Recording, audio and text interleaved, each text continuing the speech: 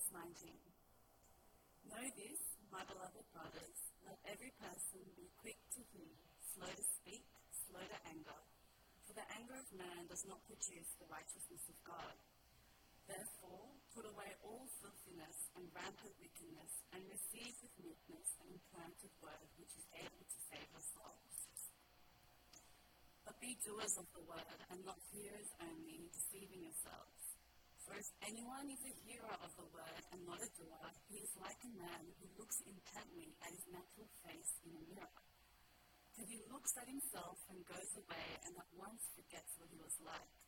But the one who looks into the perfect law, the law of liberty, and perseveres, being no hearer who forgets, but a doer who acts, he will be blessed in his doing. If anyone thinks he is religious and does not bridle his tongue, but deceives his heart, this person's religion is worthless. Religion that is pure and undefiled before God the Father is this: to visit orphans and widows in their affliction, and to keep oneself unstained from the world. This is the word of the Lord.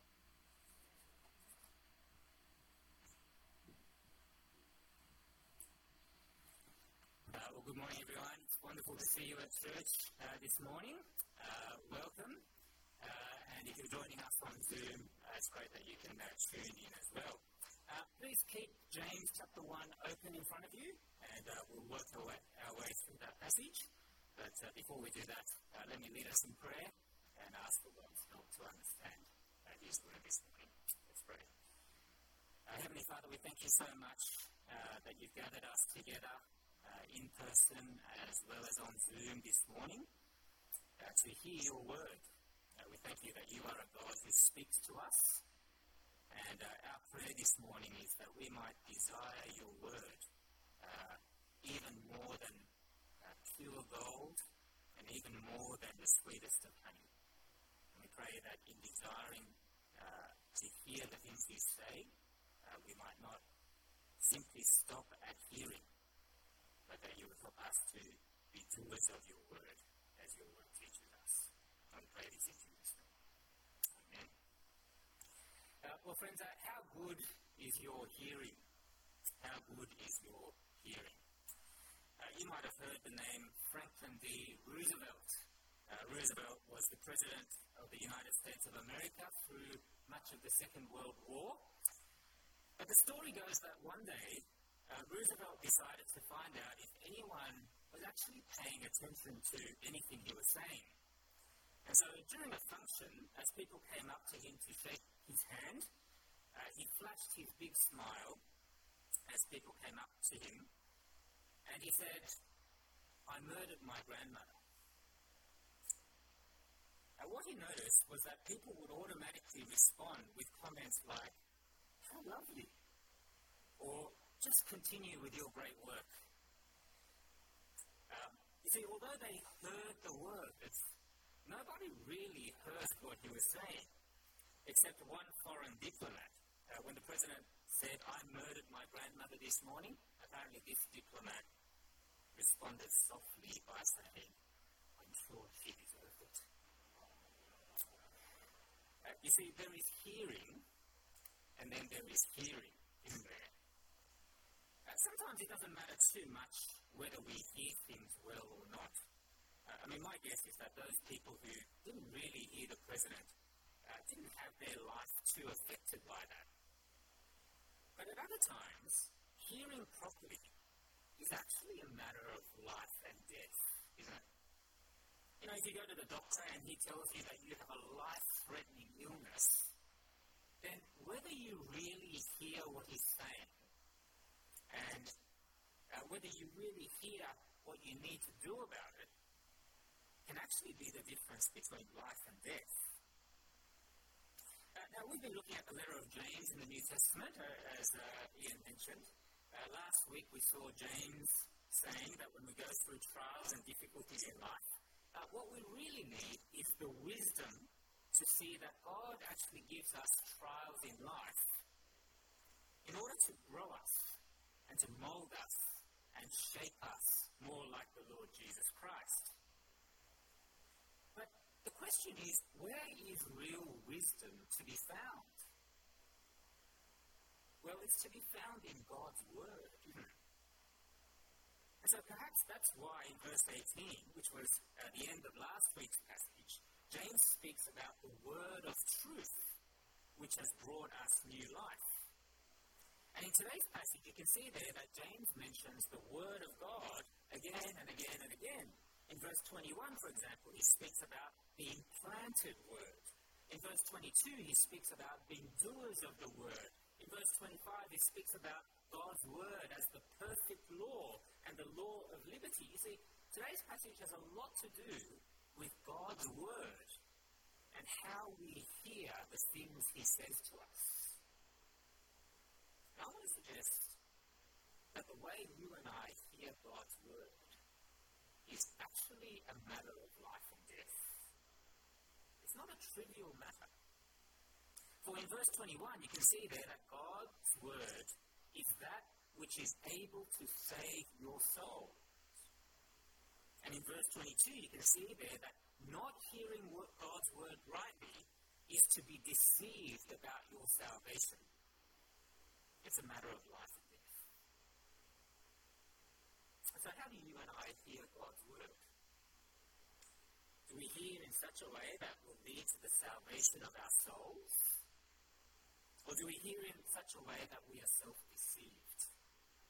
There is hearing, and then there is hearing. Well, if you have a look at our passage this morning, you can see there that James begins by speaking about hearing. But he's not speaking here about hearing God, is he? I think he's speaking about hearing others.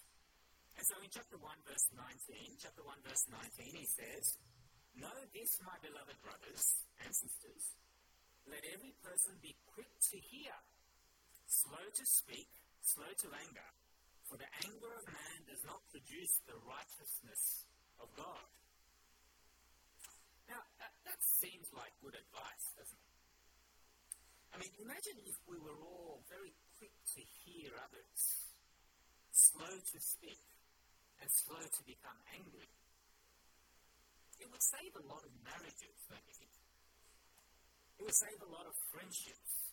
It would make going to work a much more pleasant experience. Now, you may have heard the phrase, there's a reason why God gave us 2 ears and 1 mouth. Have you heard that one before?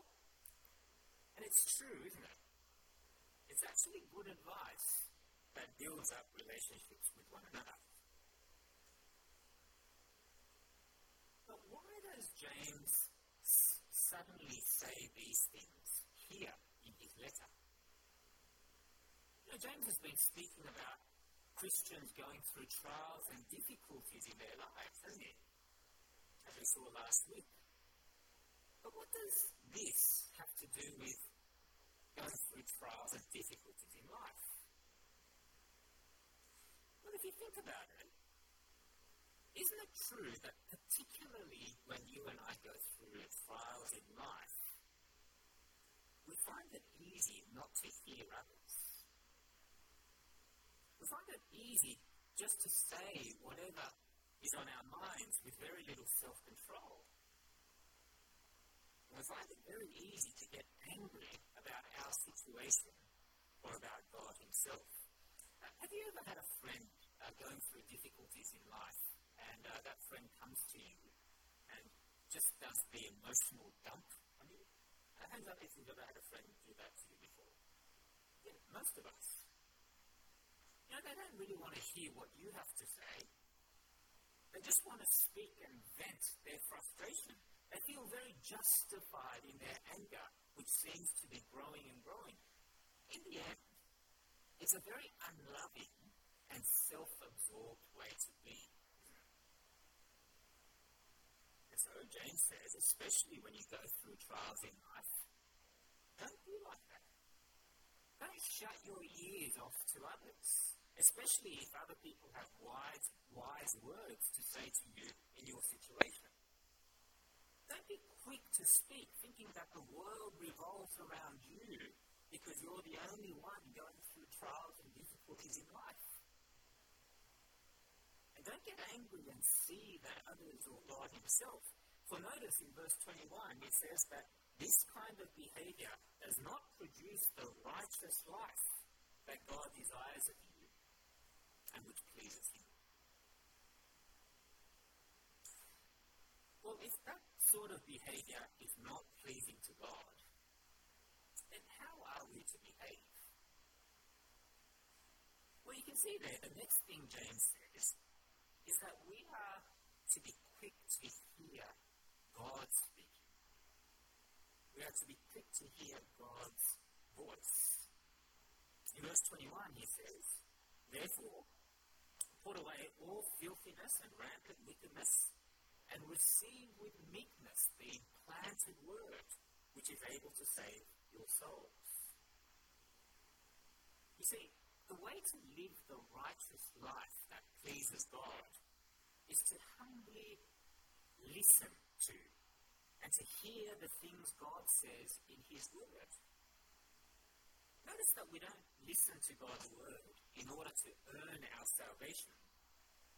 Rather, James describes this word very interestingly as the implanted word. In other words, if we are people who have put our trust in the Lord Jesus Christ, then God has actually implanted his word into the garden of our hearts. And so our responsibility is to continue listening to that word and hearing that word and cultivating what God has given to us so that we might live the righteous life that pleases God. You know, it's impossible to live a life that is pleasing to God if we don't open up his word. Don't you think? For it's impossible to please anyone if you don't listen to what they are saying and to listen to the things that actually please that person. I mean, that's why shopping for Christmas presents is always so much easier for people that you know very well, isn't it?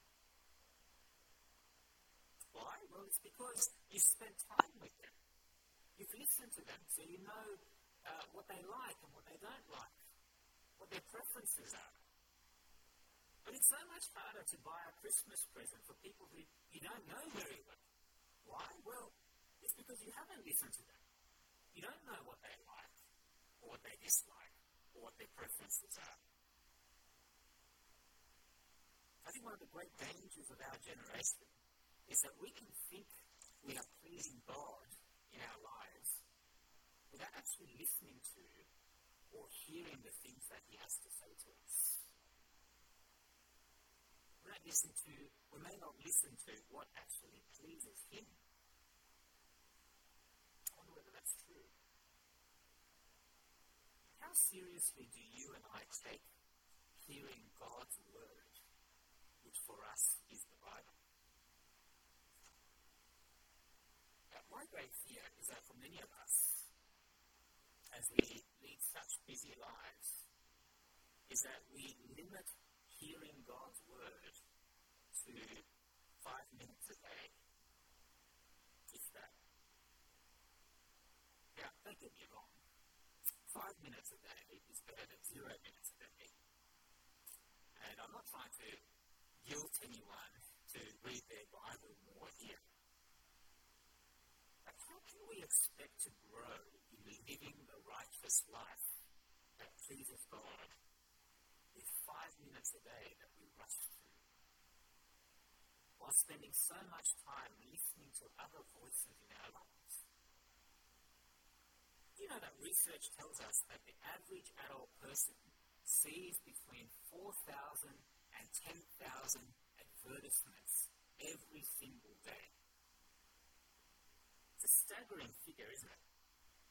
You know, we come across advertisements on our phones as we scroll through, on our television screens, the billboards as we travel to work, in our mailboxes where we are bombarded by thousands and thousands of voices each day, trying to shape our thinking and our values and our behavior.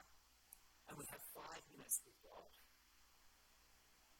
hearing his voice. And we expect to be able to live a life that pleases God.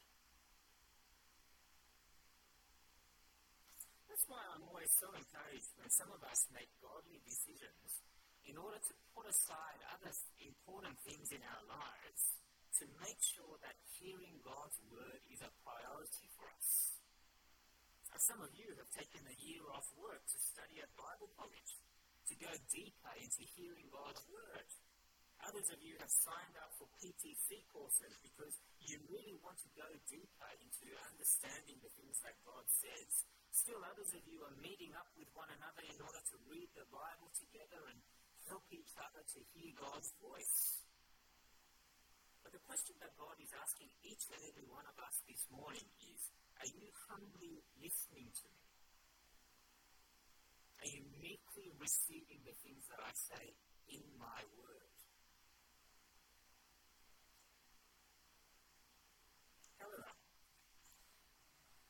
what James goes on to say is that simply hearing God's word is not enough. In fact, in verse 22, you can see there that the person who simply hears God's word but does nothing about it is the person who is self-deceived. It's a very serious claim, don't you think? For what James is saying here is that a person who goes to church every week and a person who goes to Bible study every week and continues to hear the word of God but does nothing about it can be deceived into thinking that they are saved when in fact they aren't. It doesn't get any more sobering than that, does it? What is the person who is a hearer but not a doer like? Well, you can see there that James gives us a striking illustration in verse 23, which has already been very helpfully unpacked for us this morning. But look at verse 23. For if anyone is a hearer of the word and not a doer, he is like a man who looks intently at his natural face in a mirror. For he looks at himself and goes away and at once forgets what he was like. You see the point? Imagine if you look at yourself in the mirror because you need to get ready to go out somewhere fancy. And what you see in the mirror is a little bit like Mason. You're a mess. You know, you've got food stuck in your teeth and your hair all over the place. You have stains from last night's pizza down your shirt. Clearly, you've got to do something about it before you go out. But the man that James is describing is the one who walks away from the mirror and forgets so that he does nothing about it. You see, that's what God's word is like.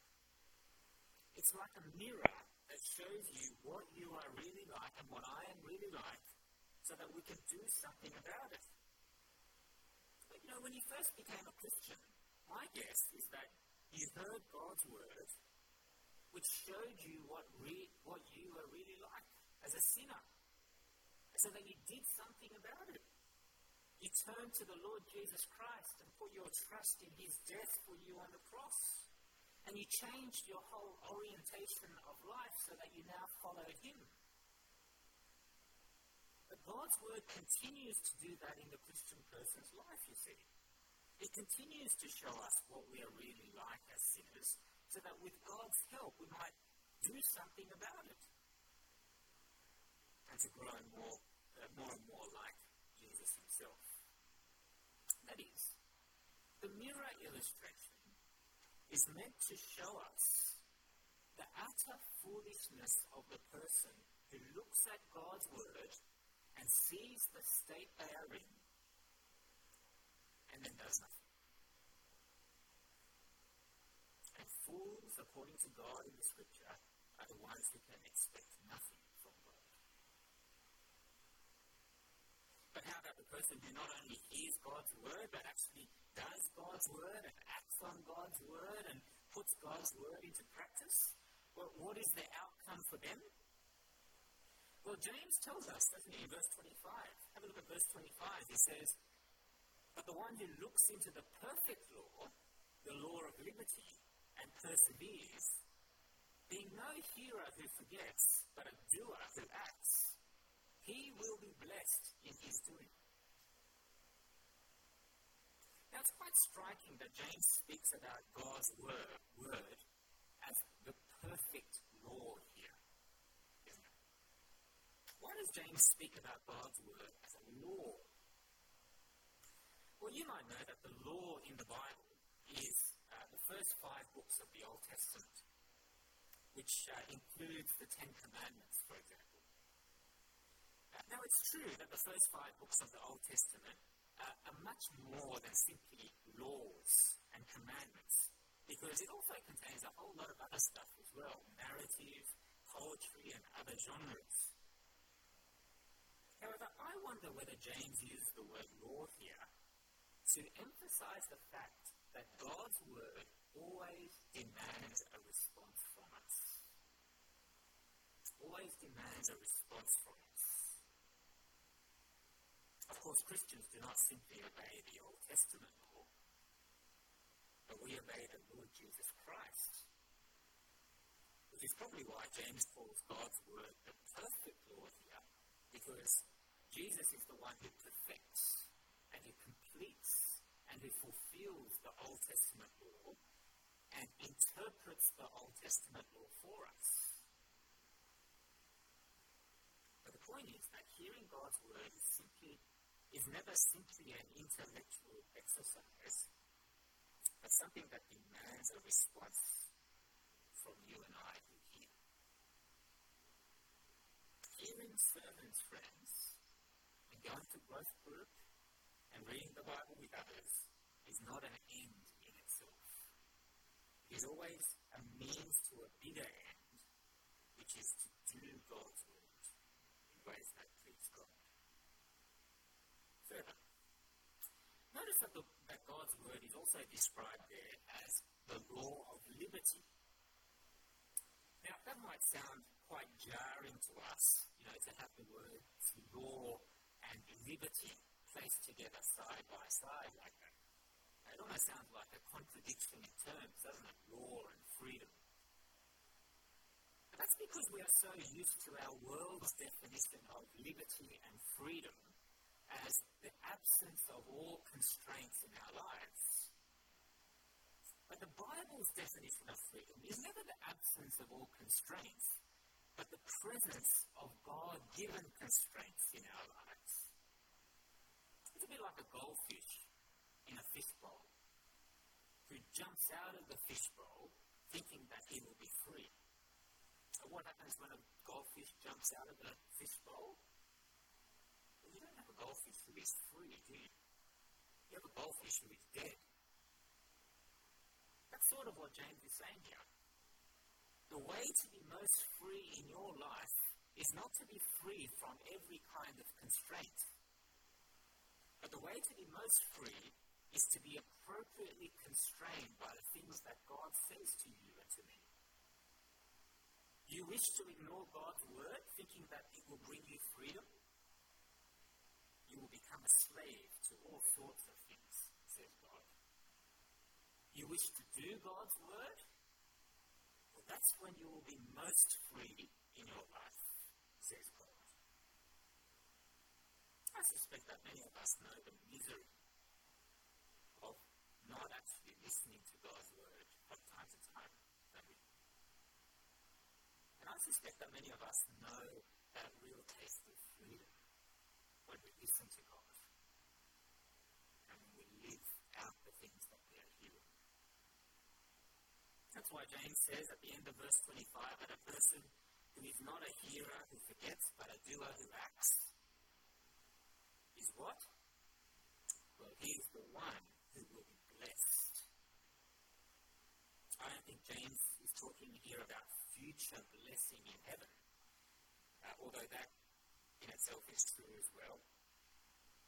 But what James is saying is that the person who does the word of God in their lives will be the ones who experience God's blessing in the here and now.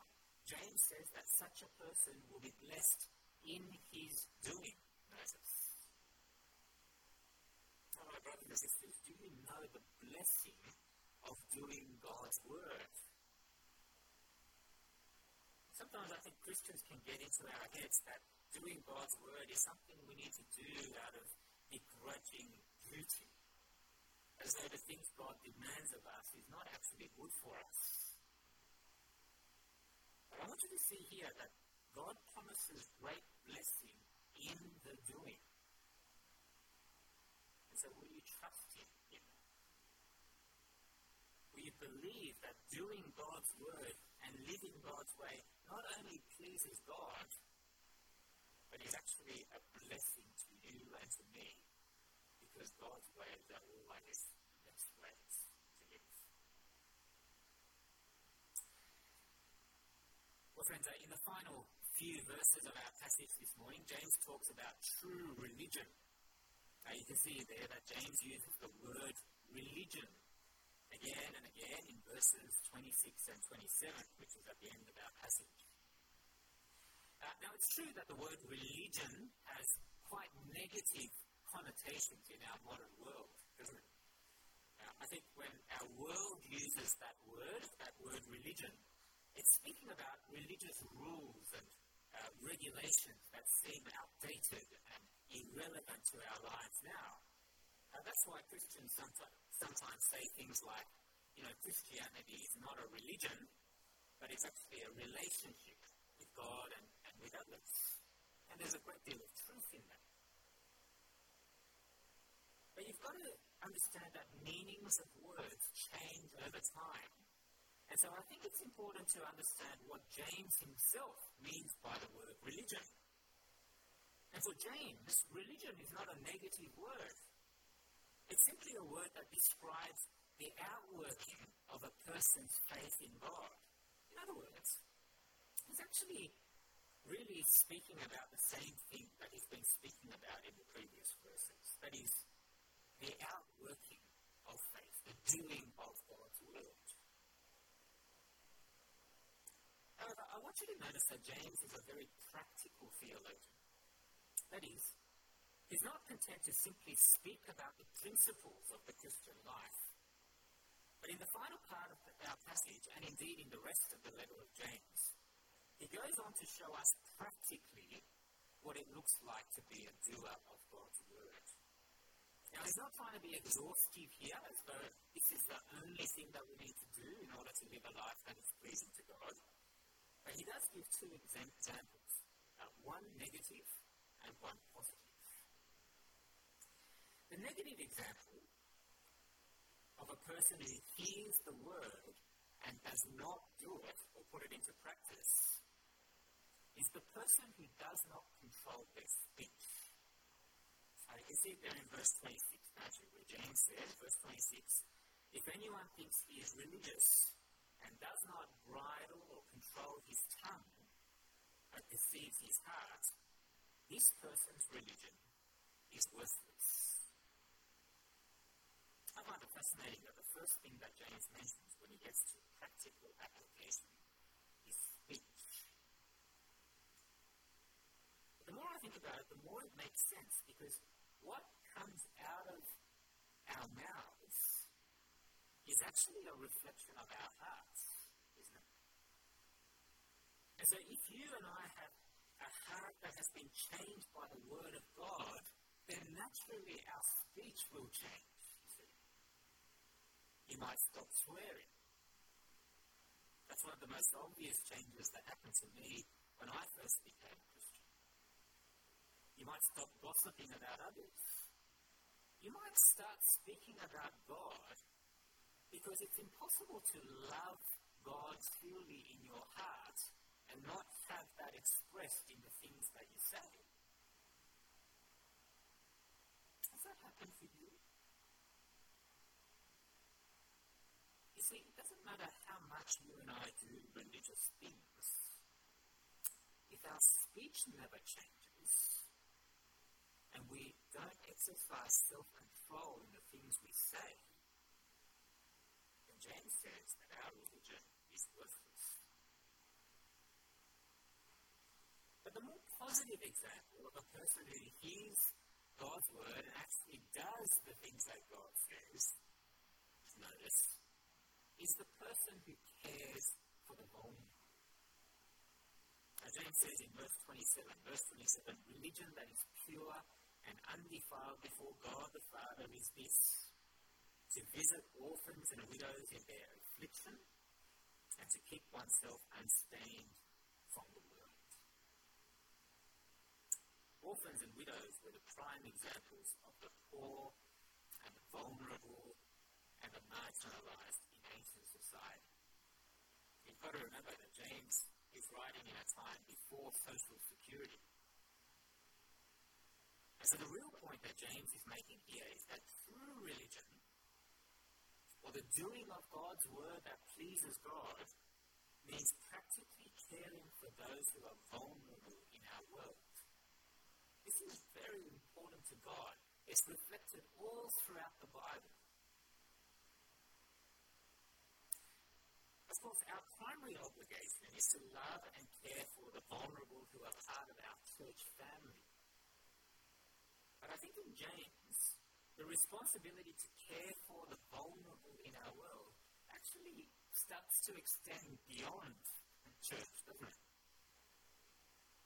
You know, that might mean giving money to organisations such as Anglicare. It might mean volunteering your time to work with such organisations in order to care for the vulnerable in our world, people like refugees, for example. It might mean writing a letter to your local MP, speaking up about things like voluntary euthanasia or abortion, so that we speak up for those who are most vulnerable in our society, that is, the terminally ill and unborn babies. Perhaps we might speak to one another today about the many different ways we can obey God's word here, because it's pointless me limiting the application of this to a few things. Now, does that mean we should set up a soup kitchen in our church to feed the poor?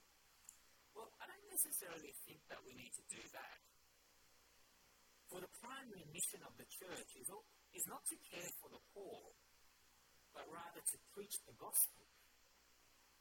And setting up things like soup kitchens can divert our energy and resources and attention away from the gospel.